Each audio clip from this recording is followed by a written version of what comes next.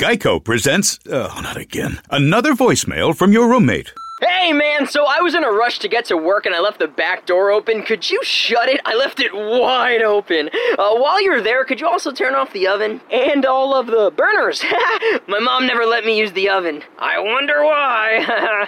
The Geico Insurance Agency could help keep your personal property protected, like if it's your roommate's first time operating an oven. Visit geico.com to see how easy it is to switch and save on renter's insurance. Contour from Cox has all your favorites, all in one place. And with the Contour Remote, you can use your voice to find them on live TV, on demand, and streaming apps like Netflix, Prime Video, and more. See Cox.com for details. Hey, we got a new super cool party people only giveaway for you. It's only for party people. If you are not a party person, you just don't listen. Get out. Yeah. A fun March giveaway for y'all because we just like to give stuff away. It's just like a fun little way to spice things up. It is. And March is just like a cool month. Yeah. You know? Ides of March and St. I don't know. Patrick's I don't know why Day. my brain went there. I don't either. That was unique. Yeah, St. Patrick's Day is probably a more festive. So for our March giveaway, we've got some cool stuff. We have a Art History Babes t-shirt in black. Classic black. Classic black. We have a really cool book about some. It's drawings by some Venetian masters. Tiepolo. Yeah. Ginny on the Italian over there. Mm-hmm. And then we've also got a Rauschenberg inspired mug, some white sage for witchy vibes, also just general good smells. Yeah. White sage, cone incense, not actual white sage. Yes, yeah, incense vibes. And we got a Norman Rockwell puzzle. So really a wide array of arts-related goods. Feast. Yeah, definitely. For you. Definitely. It's a fun giveaway, I think. And to be entered to win, all you have to do is head over to our Patreon, patreon.com/arthistorybabes, and become a patron and help support the production of this podcast and other Art History Babes content. Every dollar that you pledge to the Art History Babes is an entry. So $1 a month, that's one entry. $5 a month, that's 5 entries. And if you're wondering yourself, hey, I'm already a patron, I'm screwed. I can't be a part of this super cool party people giveaway. Not screwed. You're not. All you got to do is up your pledge. If you up your pledge by a couple dollars, then you get a couple entries. So everyone has a chance to enter however many times you would like. This is for the duration of March. So from March 1st to March 31st. That feels right. Yeah, there's 31 days in March. Sure. If you get on our Patreon from the 1st through the 31st, your entries will be counted. And then at the beginning of April, we will pull a name out of a hat. It's going to be a good time. It is.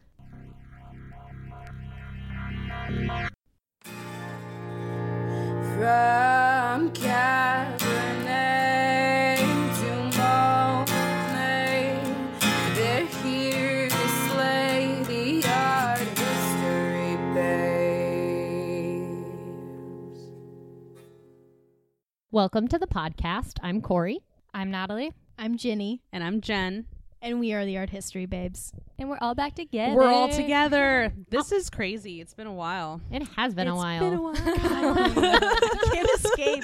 I can't escape that song. I don't know why. Like, we were just having a conversation about how that song just keeps coming up. Just permeates into my consciousness. Oh, Stained. Stained will never die. Oh my God. What a disturbing sentence.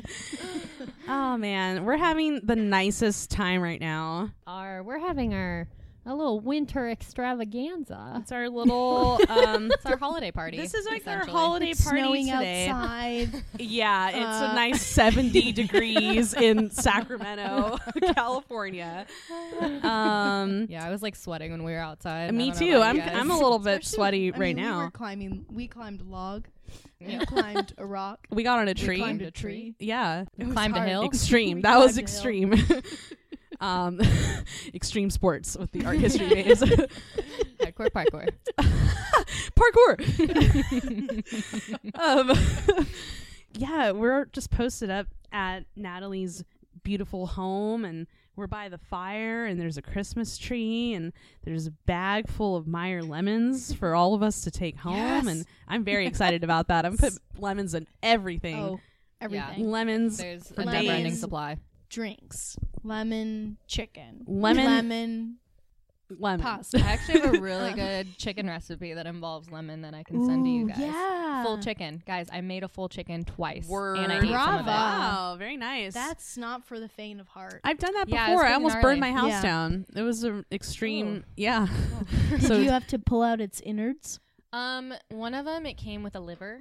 Oh. The other one came with nothing. The Cool. liver was a little gross, caught me off guard. yeah, Yeah. liver is not delicious. That one also had a neck still, which grossed me out as well. Oh. So if you like moved it right, its little neck would go up and down. Yeah, not pleasant at all. No, thank you. Wow. Yeah, my mom likes to buy the chickens with all the guts in them, and she makes like a souffle for the dogs, and they lose their minds.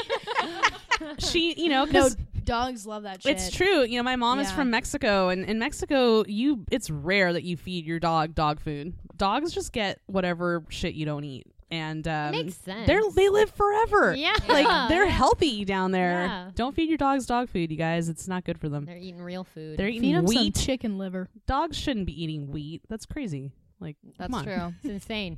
Anyway, Corn, so much corn in dog food. Yeah, true. So much corn in human food. Corn is everywhere, That's man. true. I mean, I made if it was Yeah, I we might are be too. all we are all fairly made Matthew of corn. and I eat a lot of popcorn, guys. Like, if it was made of like maize, like our Maize.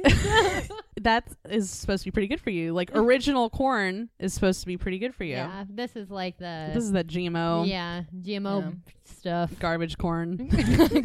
I do miss corn on the cob though. Corn on the cob is like such an like Midwest Iowa thing, obviously, because we're just surrounded by corn all Yeah, the you time. are. Yeah. So like corn on the cob is like a big deal. I could go for some cob. Some cob. Yeah. Yeah. Ah. Have you seen that episode of Rick and Morty where they land on the cob planet? No. What? They go to a planet where everything is on a cob, and they. I do not recall this episode. I thought so I've seen funny. every episode. And then they like lose their minds, like when they realize as though it's like this really bad thing. They're like, everything's on a cob. Go, go, go. They like have to get out of there. It's That's ridiculous. pretty good. It's Yeah. pretty good. It's pretty good. You know what else is pretty good? We're drinking this really delicious like holiday Jack Daniels, which I never thought I would say delicious and Jack Daniels in the same sentence. So that's cool. We're getting a little bit saucy because we're getting ready to talk about a pretty exciting episode, an episode we've been wanting to do for a long time. Like We've since mentioned it. God, since we started the before. podcast, we've Oh, been yeah. like, Yeah. we want to do this episode. I think it was like one of our first ideas. It Yeah. was. I know. I was like, how did it take so long to get here? But we were I don't just know. reserving our strength. Yeah, I think it was one of them that we knew it was going to be like so good that we didn't want to rush it. Like we Yeah. wanted it to be at the right time. Yeah. When we could be in it. And Yeah. and here we are by the fire and Right. and we're having this lovely gathering, and I think it's time to lay in to Paul Gauguin. Yeah. So, It's time. ready. We're maturing as recording artists, and we're ready to take this on. Yeah. Especially, given all of these like sexual assault and harassment Oh, things yeah. that It's- have really been surfacing in the news as far as victims very coming timely. forward. It's time. It is to definitely time. Yeah. fucking reveal I think that Paul Gauguin as a pervy pedophile. Oh that he Lord. was. Yeah. For I real. mean, I think we posted something on our Facebook a while back about what do we do with the art of reprehensible men? Yeah, and it was an article that focused a lot on Woody Allen, which is one that I do struggle with Yeah. because that's why I really liked that article, because I like Woody Allen movies. Yeah. And I can't like Woody Allen movies. Like, he's a piece of garbage. That's like, how I feel when I listen to R. Kelly. I'm like, oh, I love the song. Oh no. no. No. I know. It's like Dang it. No more R. Kelly. I Sorry. can't. I don't listen to him anymore. I know. Yeah. I mean, I spent my teen years singing Remix to Ignition too. Dude, Feeling but- on Yo Booty was my party song. I know. I know. You know. Like, I've heard you sing it. You know, can't enjoy classic episodes of the Today Show. oh. So pissed about that. Oh, Matt. He was like kind of one of America's like sweethearts, kind of Yeah. Yeah, he was well loved. He was. you know. You kind of knew he was an asshole, but you didn't think he was a pervert. Yeah, Because he would make those little comments that, like, did you guys see the video of him interviewing Anne Hathaway resurfaced? No. When Les Mis came out. That's, like, all over since this has happened. And it's basically, like, a paparazzi guy took a picture of her getting out of a car, like, basically up her dress. Like, Ooh. just an upshot. No. And it, like, instead of deleting it, he sold it. And course he just did. Fucker. scummy.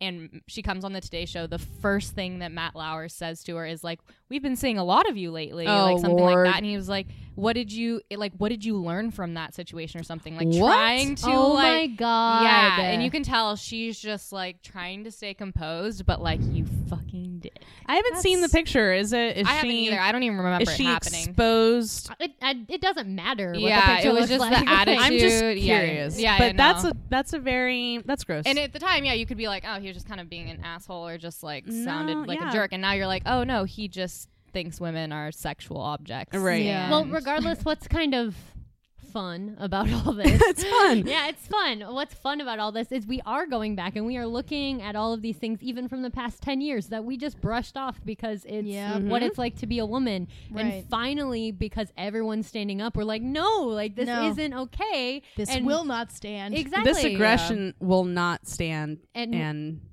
we're ready to Yeah, talk I mean, it's about that it. whole stupid thing like boys will be boys. No, Nope. no, they won't. Nope. No, No. no. Just no. Yeah, Boys will be decent human beings. Yeah, Let's go boys. with that for Boys a while. will be Try will that be one out. humans. Like they will be held to the same standards as everybody else. Mhm. Actually, the most recent episode of SNL, they did this funny thing with all the females, like all the girls the on like the show. song. Yeah, Yes. they did the song, and it's like them as like they're all dolled up like this like pop group, like Yeah. girl pop group. Yeah. But it's talking about basically how because now men feel like everything's falling apart for them, and it's basically how like this has always been what it's been like to be a woman, and the like tagline is "Welcome to Hell," and it's like in this like poppy happy voice. It's like really it's good. It's really good because it just points out like all those things about being a woman in like a predatory society that we think about every day, every Yeah. minute of the day, Mhm. that men, it never crosses their mind. Yeah. It's like, Yeah, that is real. And I think that is something that women have been told for their whole lives that you can just expect. Just expect to be sexually harassed and scared around groups of men. And that's bullshit. And so I Go think put a stop to it. it's our responsibility now as art historians to tackle this problem of what do we do with the art of horrible men. And so we're going to start today with a big one. oh Lord, we're going to start with Paul Gauguin, and God damn it, I hate him. I hate him so much. God. So Ginny, you wanna take it away? Give us. Yeah, let's talk about the origins of this piece of shit a little bit. So in the beginning. Gauguin was born in 1848. His grandmother was actually Peruvian, and he later touted that part of his ancestry as a way to make himself appear to be an exotic artistic figure. He did live part of his young life on his uncle's like grand estate in Lima, but his family moved back to France later. And he had a relatively privileged upbringing. He was exposed to art at a fairly young age, and was taking painting lessons and meeting artists, but did become a stockbroker. And so he married a Danish woman, and she bore him 5 children. He met the artist Pissarro in 1874 and was really like artistically smitten with him and learned a lot from him. And he later pays homage to Pissarro and his work. So out of the Impressionist painters, Gauguin really dug Paul Cézanne. and bought several of his paintings. He was actually one of like the first major like collectors of Cezanne. So he becomes like part of this kind of like French Impressionist circle. He's not initially super active with them. Like he learns from them. They seem to enjoy his company, I guess. He's buying their art. He's buying their shit. You know, he's probably stroking their egos like, oh, like, wow, you're so smart.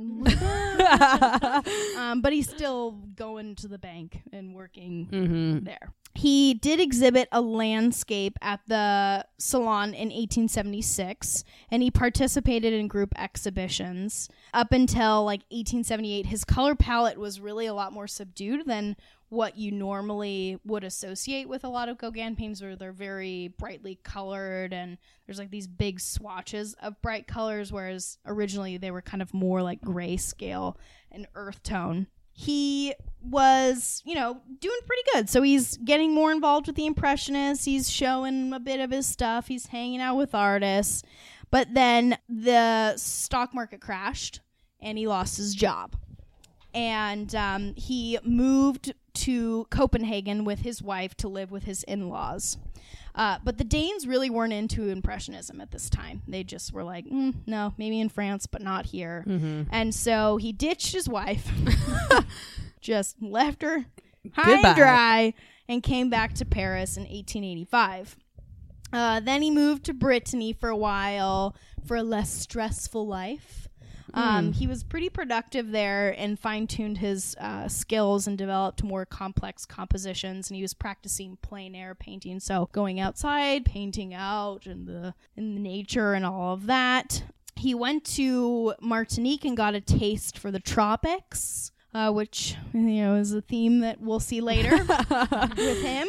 And then he kind of had this break with Impressionism when he painted Vision After the Sermon.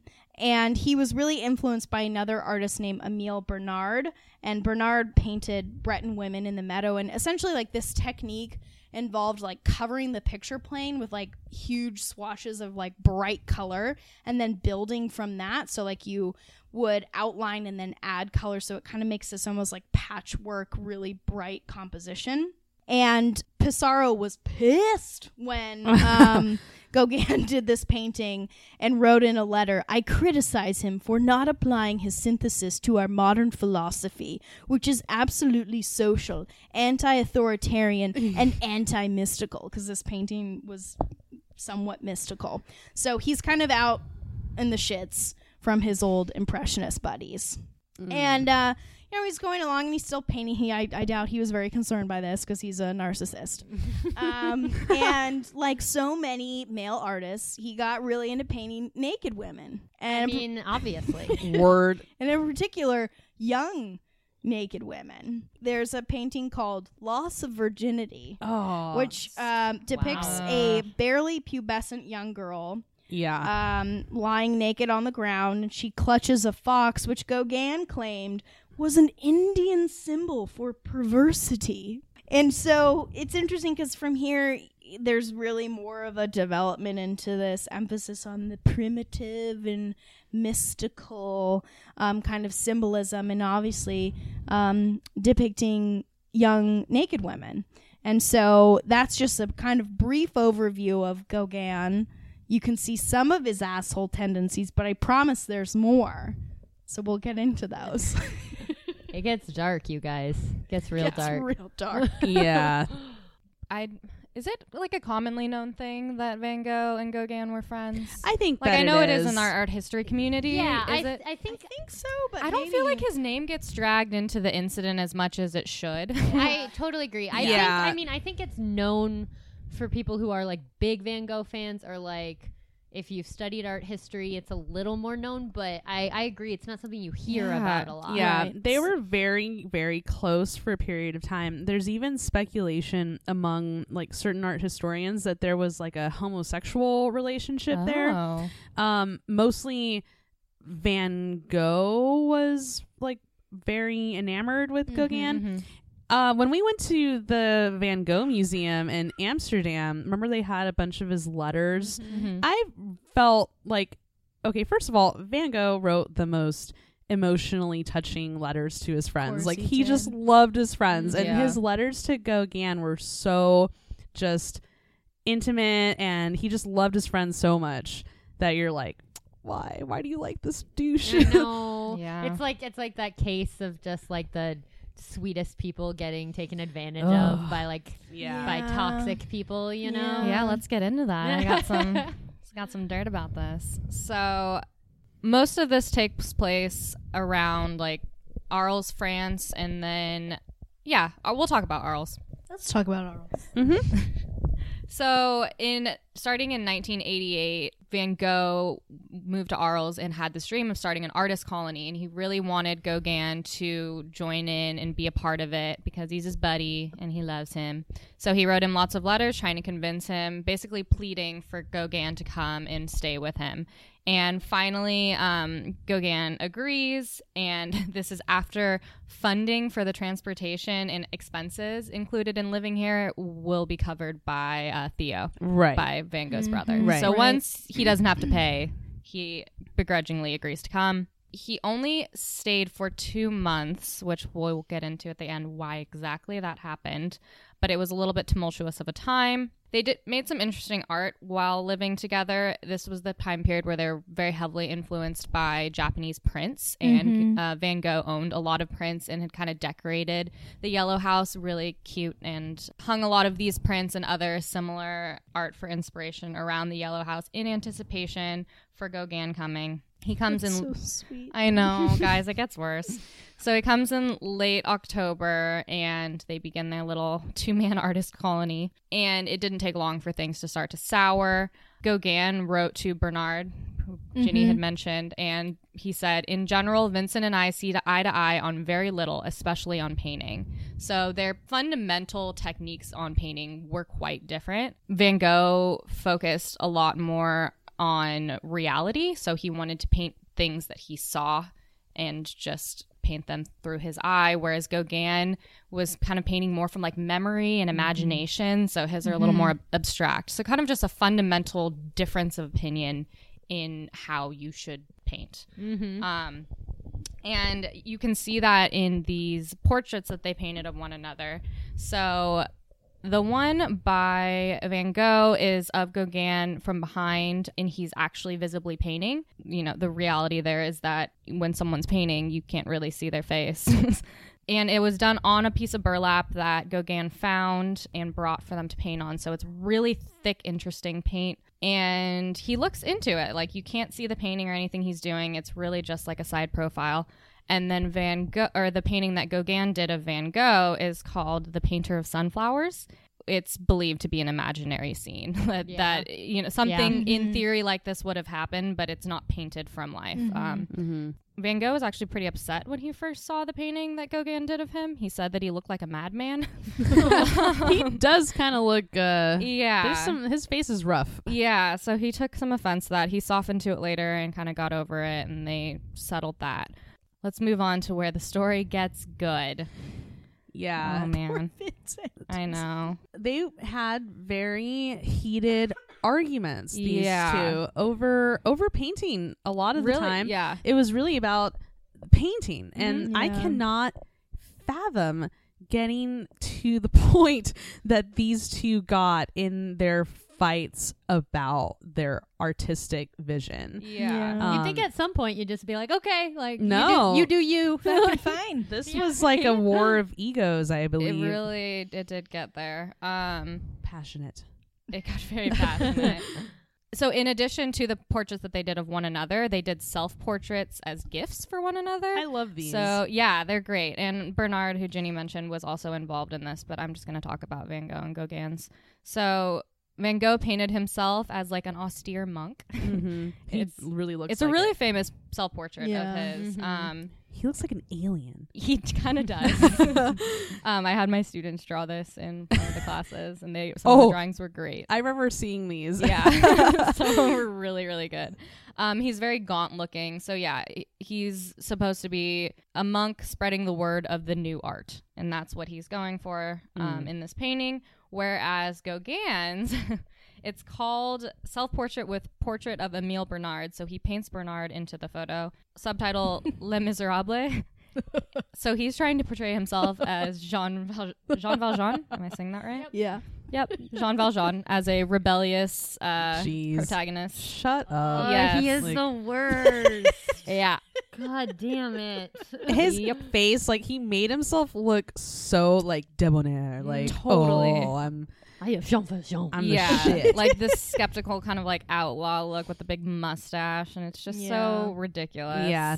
But winter approaches in Arles, and they were kind of trapped in the house as it got colder, so they had to spend more time around each other, which is kind of believed to have built the tension up, and their aesthetic debates were getting intense, and it culminated in a fight where Gauguin began saying that he was going to leave and head back to Paris, and Van Gogh got really distraught about this. And this is where the story gets kind of interesting, because the traditional story has been that Van Gogh got so upset that he cut off his own ear, and then Gauguin fled in horror, and then Van Gogh brought the ear to a prostitute at a brothel? Right. Yeah. And So that was the fainted. traditional story for a while. And now there are these German art historians who are saying that that is false, and that Gauguin chopped off part of Van Gogh's ear with a sword. And then they had a pact of silence, never to speak of it, because Van Gogh didn't want to tarnish Gauguin's name and wanted to protect him. Because he loved his no friend. idea. He loved his friend. Because the ear thing with Van Gogh, like anyone who doesn't know like anything about art history or Van Gogh, they know about the ear, and it's like, oh, he was crazy, and he chopped it off. Yeah. And it's like, It might not have even been him. Yeah. And like, I could see Gauguin just like whipping a sword out in a fight. They were probably fighting about like color or some shit, and he just pulled out a sword, and these two. I can picture it so vividly. Who knows, right? Who's to say? I do, though. I want to read the book because it's called Van Gogh's Ear, Paul Gauguin, and the Pact of Silence. So I want to read that, I want too. to see Really if that's some compelling evidence. I think it's worth the read. Yeah. If any of you guys at home have read it and want to write into us about let it. us know. Yeah, there's another book called The Yellow House, Van Gogh, Gauguin, and the 9 Turbulent Weeks in Arles. Be a great movie. 9 weeks. Oh my God, it'd be Martin- such a good movie. Martin Gayford, art critic of Bloomberg Europe. modern fertility. Dang, I really wish I could sing because I wanted to follow that tune, but I cannot sing. I can't sing either, but I like making little jingles. How about it, Nat? I mean, you probably thought about your next step in your career or relationship, but what about planning for a baby or a metaphorical baby? Or planning for not a baby. All of those. Totally reasonable options. Exactly. As a woman, we kind of have to make a decision to either have or not have babies. And modern fertility is here to help with that decision making. Modern fertility is a quick and easy hormone test you can take at home. So if you're thinking about trying for a baby, or you want to know maybe what your options are for the future, or if you just want to know more information about kind of how all that works and your hormone levels, and just, generally be informed about your reproductive health, which is a great thing to be informed of, modern fertility is here to help. So I was able to take it and got my results back within like 8 days, pretty quick. It took me to the website where they had all my information, and I'm happy to say that nothing came back alarming. It was really easy to understand, and they use very simple language, but they also have options where you can read into the different hormones more closely. So if you do have something that maybe is slightly out of whack, you can read more about it and figure out, how to raise or lower, or what that might mean for your day-to-day life. It's really interesting. Or your fertility, I guess. I was kind of just looking at it for my day-to-day. But speaking from experience, I definitely feel a little more empowered just knowing that all of my hormones are working and doing what they're supposed to do. Yeah, that is definitely good news. Also, it is very affordable compared to similar testing. Oftentimes that kind of testing can cost over $1,000. But with Modern Fertility, you can get the exact same information for just $159. That's such a good price. Yeah. Plus, you can also talk one-on-one with a fertility nurse once you get your results. So you can get answers to questions that you might have, specific questions that are related to your results. And that is really valuable. Yeah. So it's just great information to have, very affordable price, very easy to do. Comfort of your own home. Don't even have to go to the doctor's office. And right now, Modern Fertility is offering Art History Babes listeners $20 off their test when you go to modernfertility.com/historybabes. That's $20 off your fertility test when you go to modernfertility.com/historybabes. modernfertility.com/historybabes. Modern Fertility. Boop, boop, boop. So, yeah, this is a really, really contested issue. What happened? I'm going to just say that I believe that Gauguin had a sword and lopped Van Gogh's ear off. Because I hate him. So I just assume that's what happened. I'm gonna put out there that we are all taking a very biased stance on this is extremely biased. We're biased. You know what? It's our podcast, and this is our opinion. So I stand by it. And that was on Christmas Eve. The day before. The day December before, 23rd. Day before Christmas Eve. Christmas Eve. Oh, Eve. wow. What Christmas a, Eve. Be nice to your friends. And if you have a friend who's an asshole, don't be friends with them anymore. Yeah, get out of there before they chop your ear off. And make everyone think you're crazy. Yeah, get out. Cautionary tale. just don't get to that point, okay? Or just don't hang out with toxic assholes like Gauguin. Just don't do it. You know, the thing that makes me so sad about this is because we all have this soft spot for Van Gogh, and I'm sure he wasn't a saint, but he was good. He was good. I think he was good. I think he was good. He was generally good. I think he was good. And just from the letters alone, Van Gogh was so excited to have Gauguin come live with him in the Yellow House.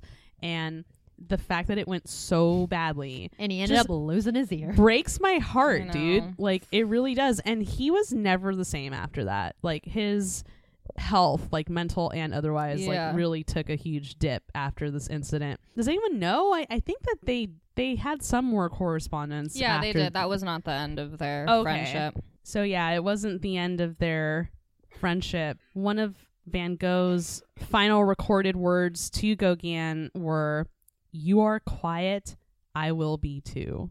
Dang. Okay. I think that's a good place for us to take a quick break.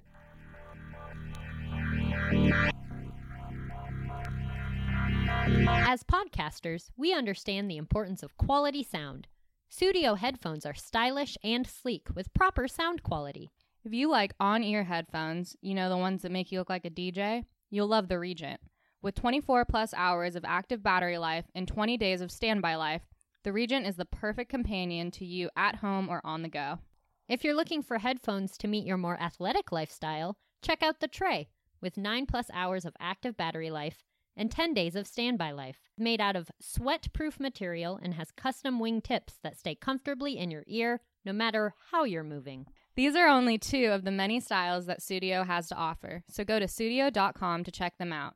Studio emphasizes the modern Scandinavian design while also providing a product that matches the quality of even the highest rated headphones on the market for a fraction of the cost. And they provide free worldwide shipping.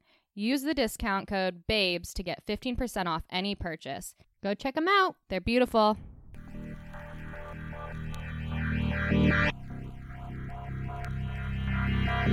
Okay, we are back talking about Paul Gauguin when we last left our anti-hero. Nice. He was hanging out with our boy Van Gogh and things. Likely chopped his ear off. Yeah, basically. We're just going to say that's probably what happened. As we discussed, Van Gogh's health steadily declined, and then he infamously committed suicide, which there is some back and forth on that as well. Yeah, I mean, I don't know.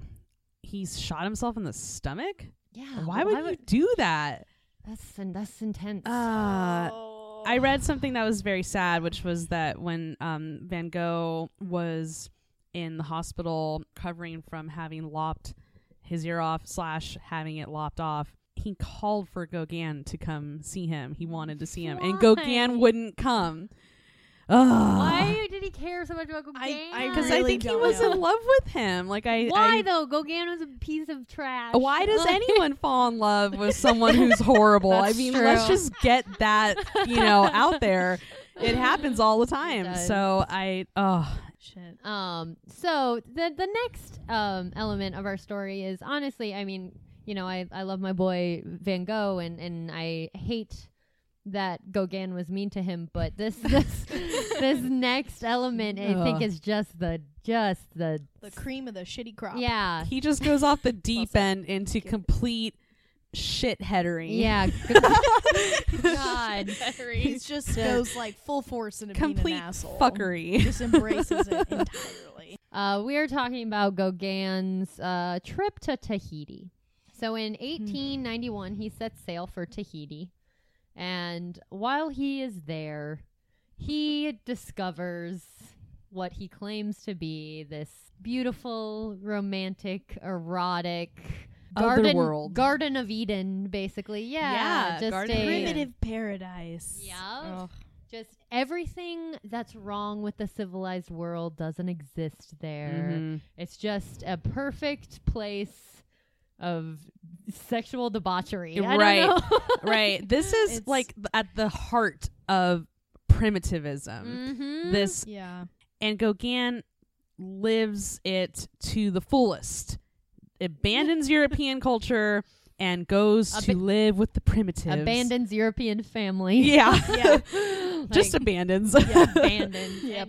And then goes to live with the primitives, a word we've talked about before that's crazy problematic. Yes, extremely. And lives it up and is doing life, the right way, the way everyone should be doing it according to Gauguin. Right. Everyone should abandon their lives and go marry young girls in Tahiti. Let's marry some 13-year-olds. Yeah. Essentially what happens is he goes down there, he gets all this artistic inspiration. A lot of the work you've seen by him was from his trip to Tahiti. That's some of his most famous paintings. He also, as a result of his trip, he wrote the book Noah Noah, which is his account of his experience in Tahiti. And he also sleeps with a lot of Tahitian women, many of them 13, 14 years old. He married 3 of them. Yeah. Mm-hmm. Still rape. Yeah. Just because you marry them, that doesn't like... Did he have three of them at the same time? I think there was some overlap. Okay. Because he left for a while. Right. And then comes back later. So, yeah. Hopefully the first one got away by then. Yeah. So these images that we see of naked Tahitian women, in nature, or Tahitian women in a bed, like combing their hair sensually. Yeah, these are all supposedly, they're supposed to represent his experience there. Obviously, like we said, he had a tendency to fib. He really didn't like to paint. Fib. He didn't like to paint purely from reality. So, like, some of this is probably a mix of reality and fantasy, but it is representative of the life he was living in Tahiti. And that just, like, raises crazy amounts of questions about his work. Is it okay to like Gauguin's work? What do these paintings mean? I think is, like, the most important question. What do these paintings mean? So, in researching for this episode, the first thing I did was I just Googled Gauguin problematic. Problematic. And, like, a ton of stuff came up. And I literally just picked off, like, the first 3 or 4. I was like, these are good. And read the headline. So the first one I read was an article by Amelia Hill for The Guardian called Gauguin's Erotic Tahiti Idol Exposed as a Sham. That's a good title. I know, right? Yeah, Gauguin, sham. Yeah, I like it. Go sham. So this article opens, the opening line of the article, Paul Gauguin, renowned for his paintings of exotic idols and Polynesian beauties, was a sadist who battered his wife, exploited his friends, and lied to the world about the erotic Eden he claimed to have discovered on the South Sea island of Tahiti. I believe it. Mic drop. I love it. Just straight out the gate. It's just like, oof. That is how you open an essay. I know, right? Yes. It's so good. I'm hooked. That's Right? what they were teaching us in writing Right? class. Like, get him hooked. Strozzi would be so impressed. Wow. Yeah. So this article goes on to talk about, it actually talks about a book that Jen's going to talk about a little later called Paul Gauguin, An Erotic Life, written by Nancy Mole Matthews, which is a fairly, I don't know what year it came out, but a fairly recent. I believe it was in 2001. Okay. So somewhat recent biography of Gauguin. And this article dives into some of the biographical facts that are just often changed or just not addressed, like we just ignore. Yeah. Like for one, so his wife, I don't know if it's pronounced Matt or Maddie. Maddie? Gad? I don't know. It's Dutch, right? She was Dutch. Yeah, I have no Danish. idea. Yeah. Danish. But so his wife, in a lot of things that have been written on Gauguin, has been painted as like a shitty wife, as like mean and shrew. And according to a lot of letters that you can read, like written by his wife, she was not horrible, but actually pretty kind and clever. You know, it kind of covers Gauguin's ass if the wife that he left was a bitch, you know? Furthermore, like his wife was victimized by him through the entirety of their marriage. There's a written account by their son, Emile. Emile confesses that he had seen his father beat his mother. No doubt. Yeah. So domestic abuse, not okay. And then this article is basically bringing to light both these things about Gauguin's life that we have just kind of ignored, and then also the fact that a lot of this ideal situation he created was total fabrication. Yeah. Another quote, "The island and the realities of Gauguin's life there are virtually unrecognizable in his representations, carefully calculated to intrigue the French audience," said Nancy Mole Matthews, author of Paul Gauguin, An Erotic Life. So basically what happened is he goes to Tahiti the first time, and he's there for 2 years, goes back to France in 1893, and he wants to impress everyone in France. So even though he's like all like anti-civilization and he wants to go back to France be like, because he's a narcissist. He cares what people think about him. He wants to go back to France and be like, look at all this amazing artwork I made in my Tahitian paradise. And like kind of some solace. It doesn't really work. Like not a lot of people give a shit. They're just like, whatever, bro. And yeah, you weirdo. Yeah. Right? And he writes Noah Noah, as I said, which is his account of what happened. So once again, very fantasy romanticization. And then in 1895, after 2 years of it just like not working, people not really digging these Tahitian paintings, he goes back to Tahiti. I must return. So yeah, he goes back to Tahiti. Let's see. He refers to his Tahitian hut as La Maison du Jour, which means the house of orgasm. Oh, He is so gross. That's so gross, dude. That is so gross. That sounds like what some creepy college bro calls his like, shitty it's like orgasms house for with you like probably yeah. because you are most likely a selfish lover and never give anyone else an orgasm. It really does Were sound you like talking about someone in particular? That seemed very pointed. Shitty got like upset just now. Her face was upset. Whoa. But yeah, exactly. It's so frat boy gross. Ew. Like, That makes me just feel like slimy. Like I just right? blah. And then the fact that he was sleeping with a lot of teenage girls, young teenage girls. Like, yeah. And we need to like address this now. Gauguin certainly had syphilis. Oh yeah. Oh yeah, Okay, yeah. certainly. He certainly had syphilis. It was quite advanced by that point, I'm pretty sure. Yeah, according to the art historian that we just talked about, Mole Matthews, she suggests in her book that yes, Gauguin returned to Paris in 1893 to not only exhibit some of his paintings, try to sell some of his paintings, but he had also largely run out of money. So he actually had to depend on a grant for free passage back home. And he was having some serious health problems at the time, heart problems that Matthews suggests may have been the early signs of cardiovascular syphilis. So not only is he out there living in the house of orgasms, but he's giving like young girls syphilis. upsetting. Yeah. So He gave a lot of women So syphilis. just, chew on that. Yeah. Oh God damn it. As I mentioned, he wrote Noah Noah, which was published in 1901, which totally romanticizes his experience. Was probably written to help sell paintings. And I have this quote from it, which is really interesting because this is something that I feel like, I mean, if I was back in grad school, this would make such a killer thesis topic.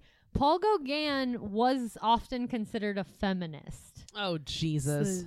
Because he painted women? No, there's reason behind it. There's reason behind it, but it's like, I see why, and I'll read this quote and you'll kind of see where this comes from. But he just obviously got feminism so wrong.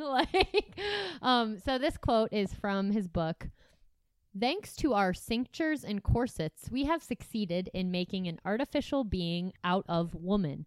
She is an anomaly, and nature herself, obedient to the laws of heredity, aids us in complicating and enervating her. We carefully keep her in a state of nervous weakness and muscular inferiority, and in guarding her from fatigue, we take away from her possibilities of development.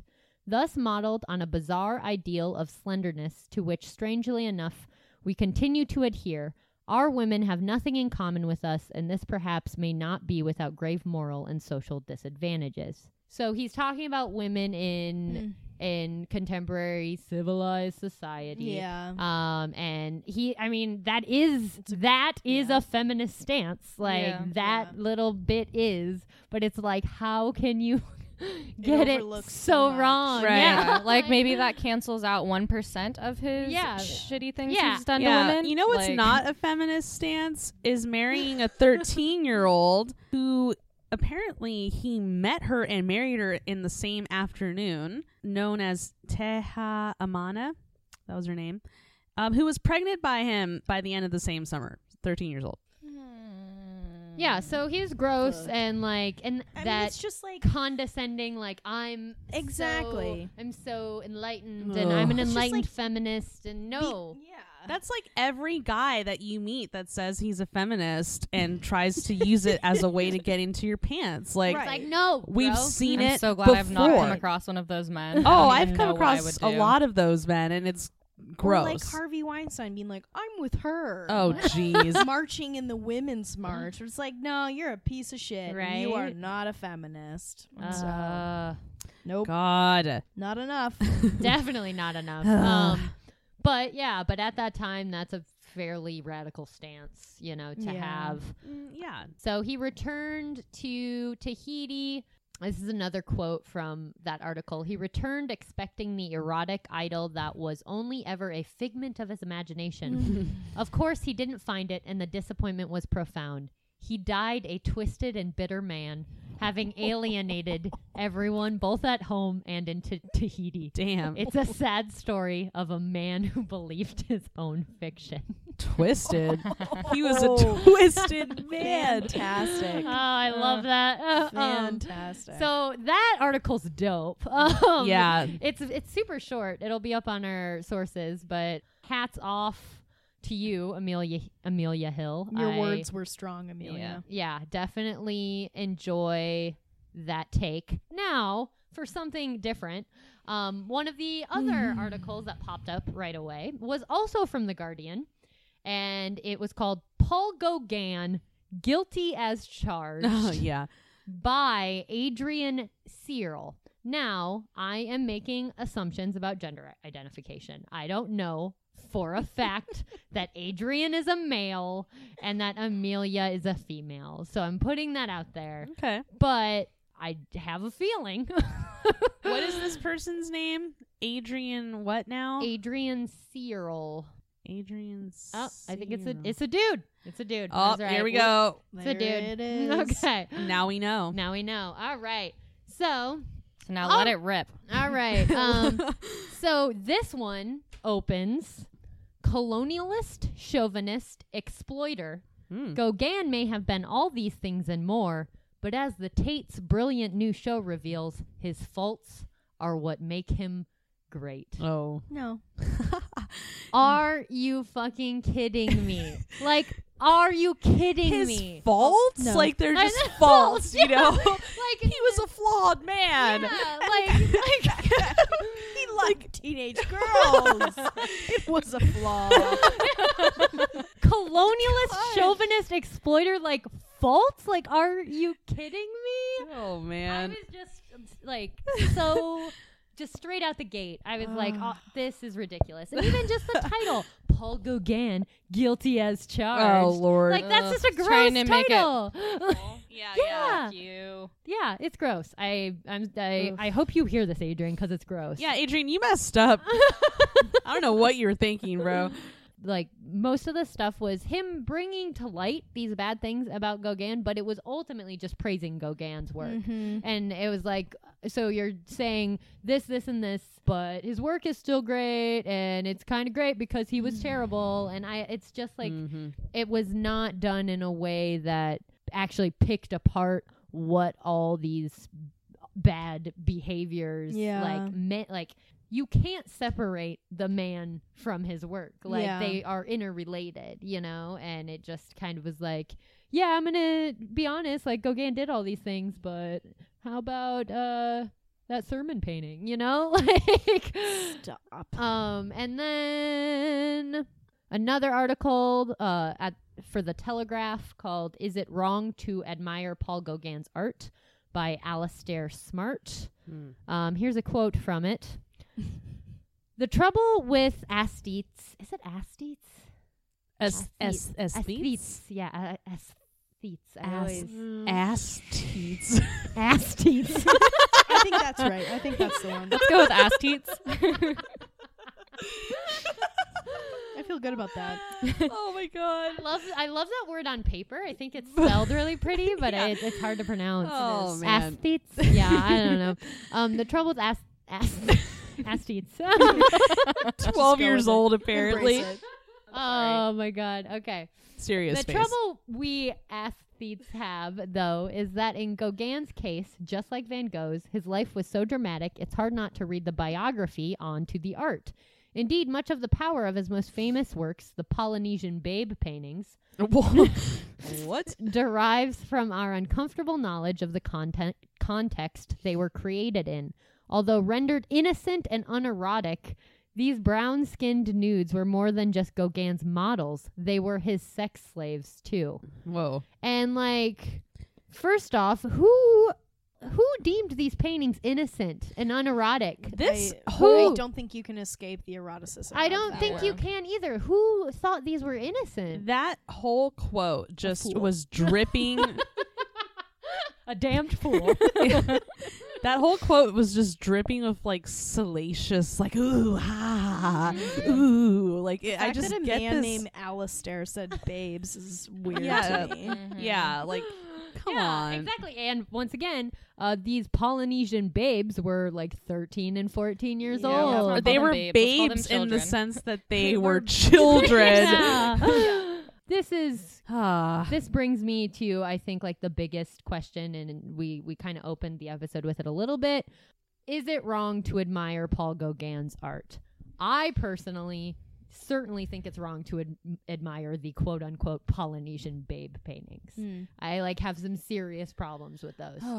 There's some of his work that I can kind of separate a little bit, but like the context of those paintings is so important. It is what they are, you know? Like, Let's just play a little game here and think about what would happen if those were 13-year-old white girls.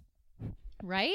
Dang. Natalie just came in with the bombshell. It's like, true. No one would want to hang that in a museum and look at it. They would consider it repulsive. Exactly. Like, it is such an example of colonialism and just objectifying these women. Eroticizing, objectifying the so-called primitive brown woman, this sort of untainted, the sense that they are living in like a land before time, you know? Yeah, well, and it's also just, I mean, the sexualization of the black woman, you know, like historically, especially in this time frame, like black women were thought to be inherently sexual. Well, white women were supposed to be pure, you know? It's so gross, but like that's why these paintings are okay, you know? So a lot of this idea of can we admire Gauguin? There's some argument that, well, he took such great care to delineate the Polynesian features of these women, and that somehow it gives him some level of credibility or respectability for accurately portraying these women. But at the same time, they're not women. They're girls. Yeah. You know, so, I mean, I have trouble because I actually kind of like this painting from 1891, A Woman with a Flower. It's quite beautiful. The woman is wearing what look like a Western type of dress, holding a flower. Kind of interesting because the background is composed largely of yellow and red. Supposedly Gauguin hated yellow, so interesting. And Van Gogh hated red, and the two are together, so I just want to point that out just because. But this is so, it's like a tiny little speck of like, okay, sure, he portrayed them accurately, and then what? Yeah, no, this painting, like, she's not sexualized. Well, like, right, like it's someone sitting for a portrait, which is not as problematic. I mean, it's still problematic for like all the colonial reasons, you know? As we watch the suburban garden gnome carefully without disturbing it, we notice that it moves like not at all. It's inanimate and utterly without brain function. But despite that, when a garden gnome hears about how Geico not only saves people money, but also gives them access to licensed agents 24/7 online and over the phone, it's clear to them you should switch. Because yes, switching to Geico is a no-brainer. But on second thoughts, maybe don't watch garden gnomes too carefully. People might talk. And then take, for instance, Spirit of the Dead Watching from 1892. It is so gross to look at. I really hate this painting. Some have compared her to the Tahitian Olympia. Oh, yes. Oh, my God. This painting. Makes me feel gross. It's the worst. I don't understand how someone can look at this painting and know that this is his 13-year-old lover and she's on a bed, nude, and you're seeing her from behind and she's kind of looking back, and he paints this sort of coy expression on her face, and I doubt exactly. And so these paintings are gross. Yeah, like this painting, this one was shown to me in undergrad, which sparked my hatred for this man, because I had a bad-ass professor. She was just like not having any of this bullshit. And it's one of those things that these paintings, like, yeah, this one is super just unsettling. The longer I look at it, the grosser I feel. I can't look at it anymore. Yeah. And a lot of those paintings that involve these Tahitian women nude, Tahitian girls nude, I had seen them before, but I never stopped to really think about what they meant, when I was younger, like when I was in high school and stuff. I never stopped to really think about what was going on in these paintings, or, who painted them. And so this undergrad class was the first time I actually took the time to stop and look and realize how fucked up it was. And a little exercise that our professor pulled out, which I think is brilliant. We were talking about Gauguin, and she pulled up a picture of, which I have one here, of a tote bag that is sold with a Gauguin painting on it, and it's a painting of nude Tahitian women. And this one is Gauguin's Day of the God tote that is sold at the Chicago Art Institute museum store. And I love the Chicago Art Institute. It's a great museum, and it's a tote bag. And like, what the fuck does it mean to be carrying this image around on your shoulder? Like, think about that. It's an image of a white man's privilege and exploitation, and you're just like carrying around your Kindle in it, you know? Yeah. That it's perverse. Yeah, I mean, that's the only word for it. Messed up. It's a perverse action that it's like a double objectification, you know? It's like, well, we added capitalism into the mix. Right. So we did. Of course we did. This is probably like a $45 tote bag. Yeah. I just imagine like a 50-year-old woman named Karen with this bag, you know, and she's got some like, it's like, oh, my sassy colored reading glasses, and she just thinks it's all that. Karen, you don't know what you're doing. Like, yeah, my trip to Chicago was wonderful. Like, we had such a nice time. God damn it, Karen. It's something. Yeah, it is something. And that is where we get really murky with Gauguin, because it shouldn't be murky. It should never be murky. It should just be gross. But there are a lot of art historians that really argue that Gauguin is this amazing painter, and that he contributed so much, and that he ushered in like symbolism and fauvism and all these things, and that he was so revolutionary. And I really don't see it. Yeah, no, like, you know? I mean, like some of his paintings are fine, but I guess I don't think he did anything that revolutionary that other people weren't doing. No. Like, I would take Van Gogh any day. And then you add in all this other bullshit, and then you add in the not only the man but the images themselves and what they are of. Right. And it's like, what is there to argue? Yeah, what are you admiring so much, and why are you so bent on not like letting go? That's the thing. There are multiple art historians that they will let go. They will not let go of Gauguin, and I don't get it. On that note, I want to talk a little bit about Nancy Mal Matthews' book, Paul Gauguin, An Erotic Life. We touched a little bit about it earlier. I feel that Matthews is completely wildin' when they ask her in an interview with Salon. They're asking her essentially, how do you reconcile these heinous sexual acts that Gauguin most certainly engaged in? They say, the interviewer doesn't really ask her, he just says, you don't make a lot of moral judgment on Gauguin in your book. Her response: this is what I would say about pedophilia or abuses in his sexual relationships. I think in practice it is abominable and should never be perpetuated against unwilling or too innocent people, children, or whatever. Whatever. Oh, okay. I think what I admire Gauguin for, I think I can say this, is when he put these odd and unpredictable twists of sexuality into his art that actually ended up enhancing it. So even people who would say, absolutely not, we can't have the sexualization of children, or we can't have any glorification of violence within a marriage or a sexual relationship, the way Gauguin used those themes in his art ended up being quite compelling. What are you talking about? Are you serious? Yeah, I mean, it is. It's like going back to the Woody Allen thing, like the fact that he made movies about like old creepy dudes like being in love with people they shouldn't be in love with, and then he married his daughter because he's gross. Like, oh my God. And then people are like, it's okay because his art's so good. It's like, no, it's not. And Matthews, I'm sure, is an art historian of caliber, but I think she lost her damn mind.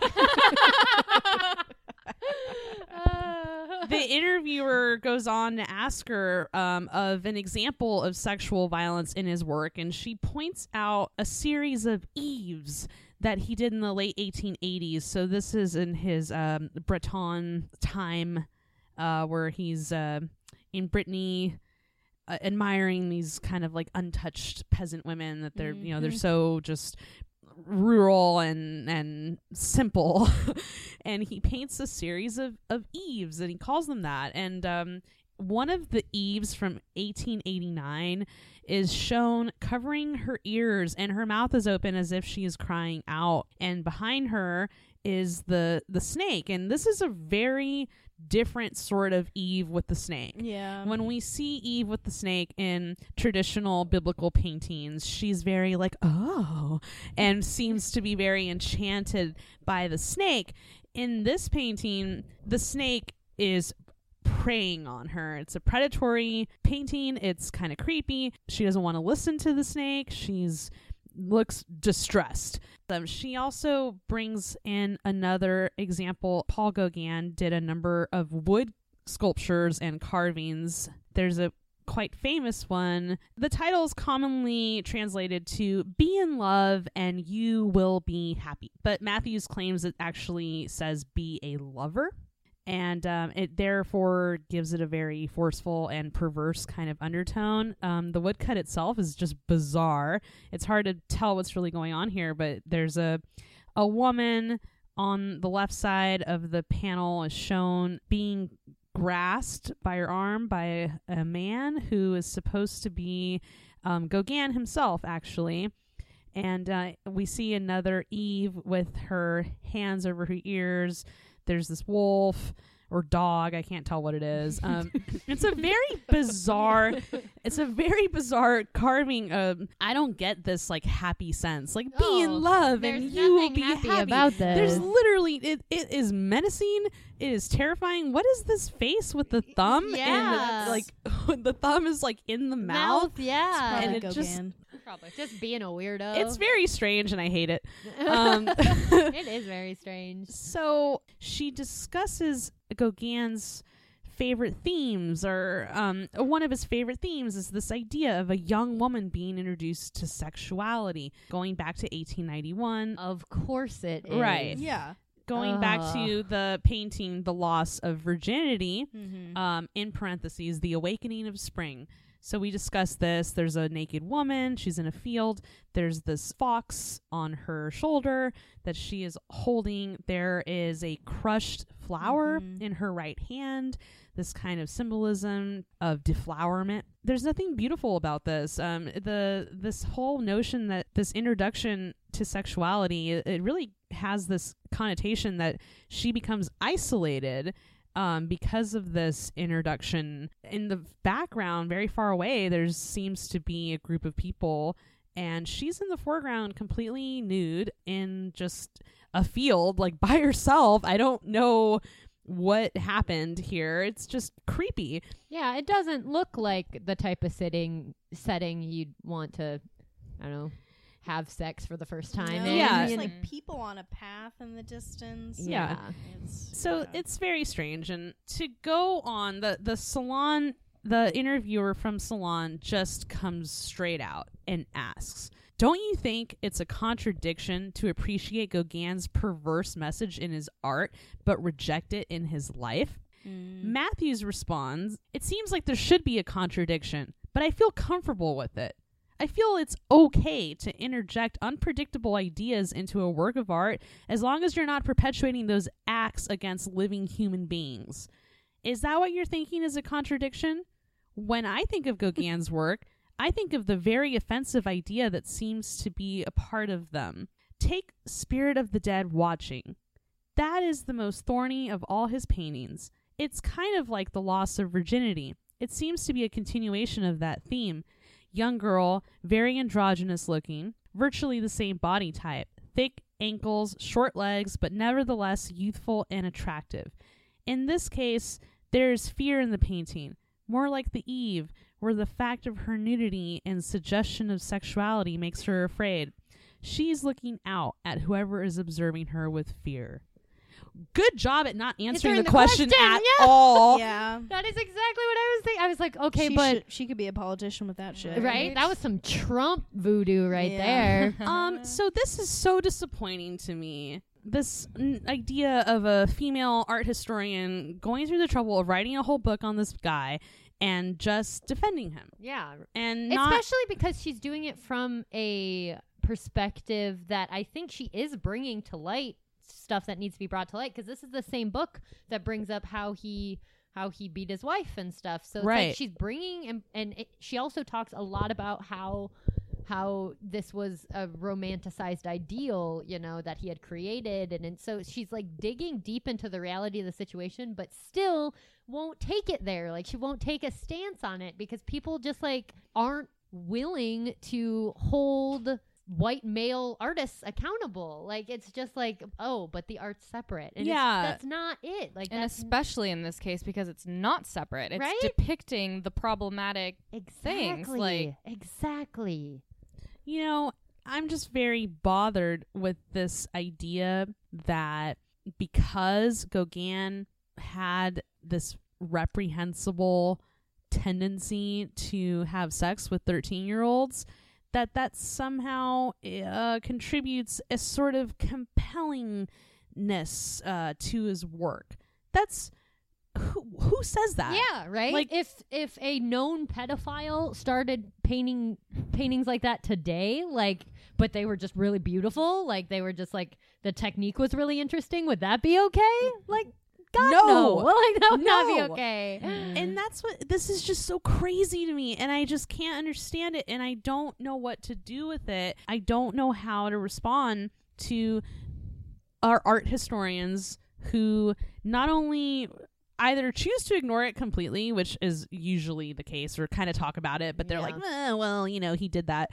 But like in this case, knowing 100% what he was doing, writing it in a book, and then saying that it enhances the art. Yeah. That is crazy talk. Yeah. it is. She lost her damn mind. And once again, we're not talking about him just kind of being like a shitty dude. Like, we're talking about the victimization of young girls. It almost feels like she said it, and then it's like you just can't really go back from saying that, so she just has to lean in. Because like you can't act like that's okay. Yeah, right? She had to at some point realize this is not okay. No, I mean, and she did, you know. But she just maybe feels like she can't.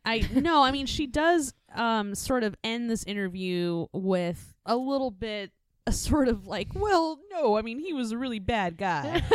The quote here, she says, "This man was the worst bully, the most ungrateful husband. It was the unrelenting criticism of his wife that began to turn my stomach.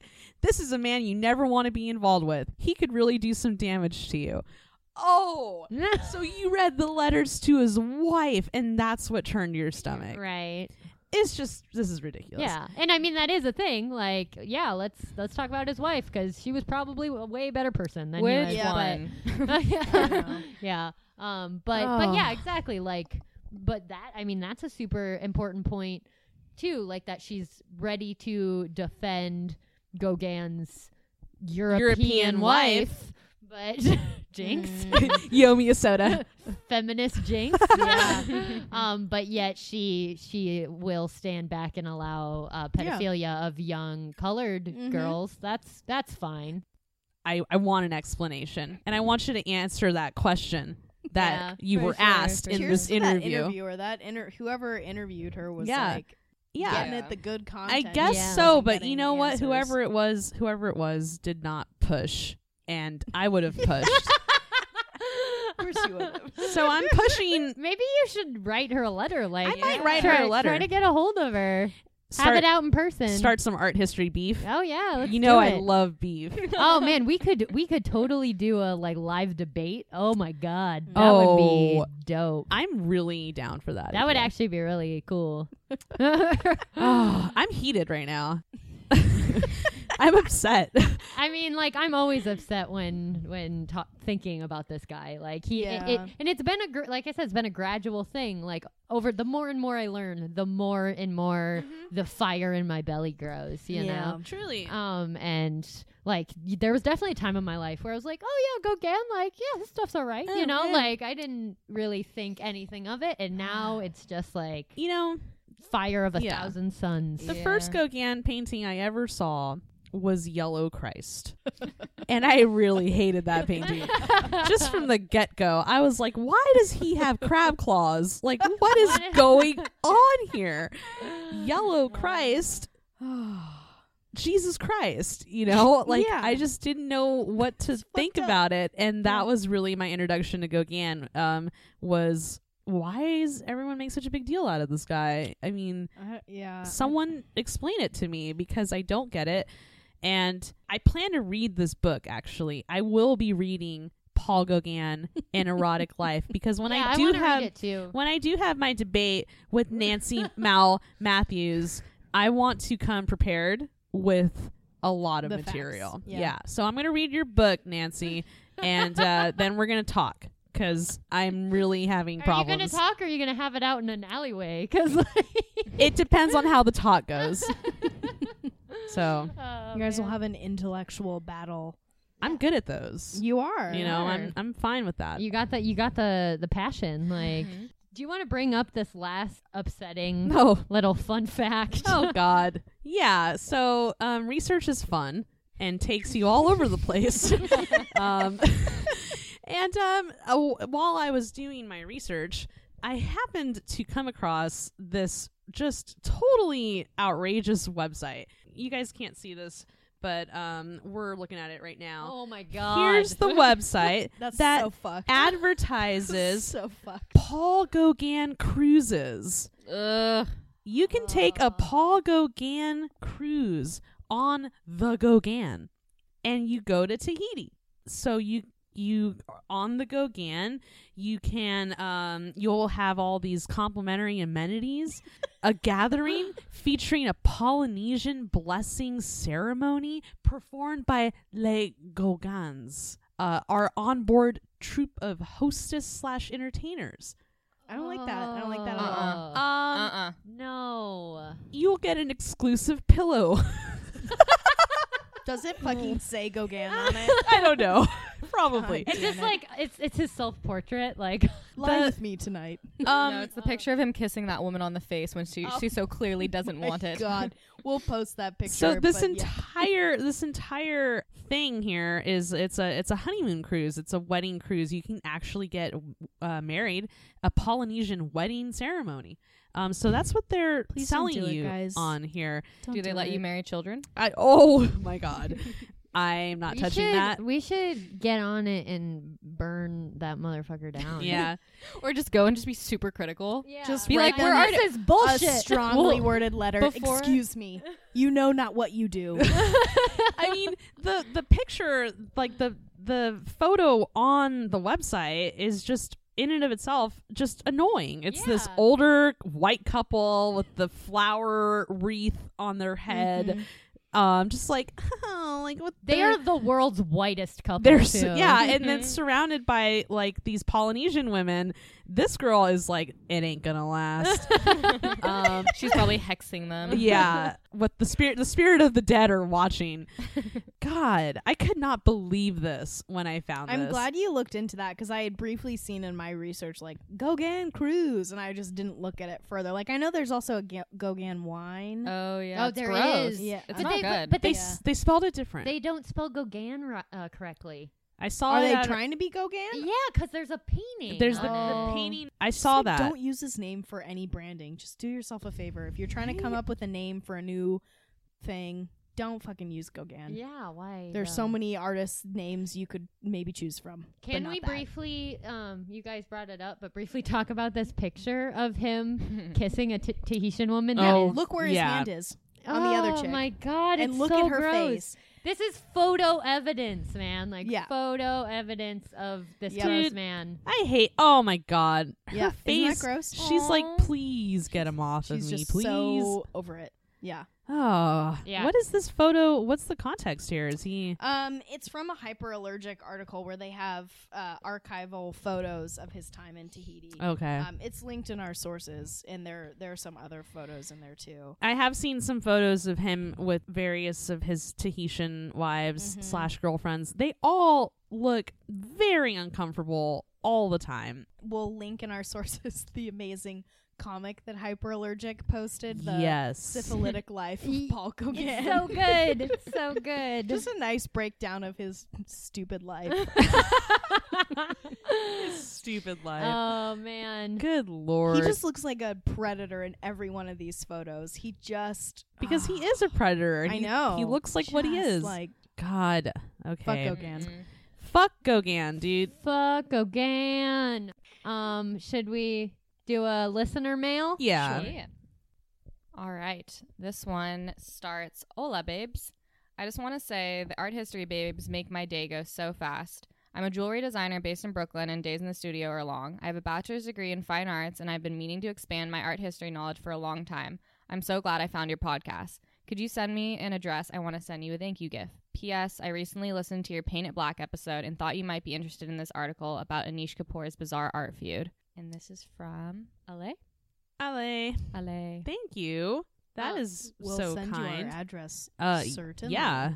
But did you guys read about this at all? About the Anish Kapoor? I did not. Because he was the one who like bought Vanta Black. He bought the rights to Vanta Black. Right. Yeah. Cool. Right. So like there's been this whole pushback of like people trying to like, I think it was the Pinkest Pink maybe. It was they created, I'm pretty sure it was a Pinkest Pink that was created, and then it is available to everyone but Anish Kapoor. Nice. That's really funny. That's really funny. Yeah. Yeah, like what a douchey thing, big right? baby. Like, Yeah. okay, you're just gonna buy it and then no one else can use it. Yeah, I didn't realize he was hoarding it after he bought it. Oh yeah, it was just for him. He's the designer of Cloudgate in Chicago, the bean. Yeah, and his whole thing, he wanted to paint the bean black, which I think he did do actually. Really? Which is- I haven't seen the black bean. I know he was at least talking about it. I don't know if he did it. And I love Cloudgate. Like it's cool, but yeah, he bought exclusively the rights, and so it's turned into this whole like art world trying to keep colors from Anish Kapoor. Hold up. Did he paint the bean black? Did you find it? I think I did. I don't know. Is this real? What? That looks sick. That is so black. That looks sick. That looks really cool. Well, I'm glad he painted the bean black, but I want him to stop being a stingy bastard and Right. let other Photoshopped. people use it. Did he need all the Vanta Black for the bean? Like, That's it. Yeah, he that's just all there used all of it. He's like, that's all I wanted to do. I just wanted to paint my bean black. Just let me paint my bean. Apparently he did this in 2016. Dope. Anyway, okay. Well, thank you so much for your wonderful letter, and we'll definitely send you our information. We love getting gifts from listeners. We really appreciate do. it. Really, really do. I love it. If you have thoughts on anything from this episode, or if you just want to like rant about Gauguin, you can send that our Please. way. We'd love to read it. You can email us at arthistorybabes@gmail.com. You can find us on every form of social media that is out there. We're on everything. You can also head over to our Patreon for extra episodes. Donate to our Patreon, patreon.com/arthistorybabes. Help keep the Art History Babes moving and shaking. Grooving. Doing it. Doing it. We appreciate you all so much. Thank you for listening to this very special episode. We hope you enjoyed it as much as we enjoyed recording it. It was cathartic. It was cathartic. I feel good. So I feel like I can just wipe my hands of this man and Yes. walk away now. Yeah. Yes. Bye-bye, Gauguin. Bye-bye. Bye. From Cabernet to Monet, they're here to slay the art history babe. We will make it happen. We will Hey. figure it out. I said, hey, yeah, yeah, yeah. Hey. said, hey, what's going on? That was beautiful. The Art History Babes podcast is made possible by support from our lovely listeners via Patreon. Head over to patreon.com/arthistorybabes to help keep the Art History Babes going and for access to bonus content. Geico presents, not again, another voicemail from your roommate. Hey man, so I was in a rush to get to work and I left the back door open. Could you shut it? I left it wide open. While you're there, could you also turn off the oven? And all of the burners. My mom never let me use the oven. I wonder why. The Geico Insurance Agency could help keep your personal property protected, like if it's your roommate's first time operating an oven. Visit geico.com to see how easy it is to switch and save on renter's insurance.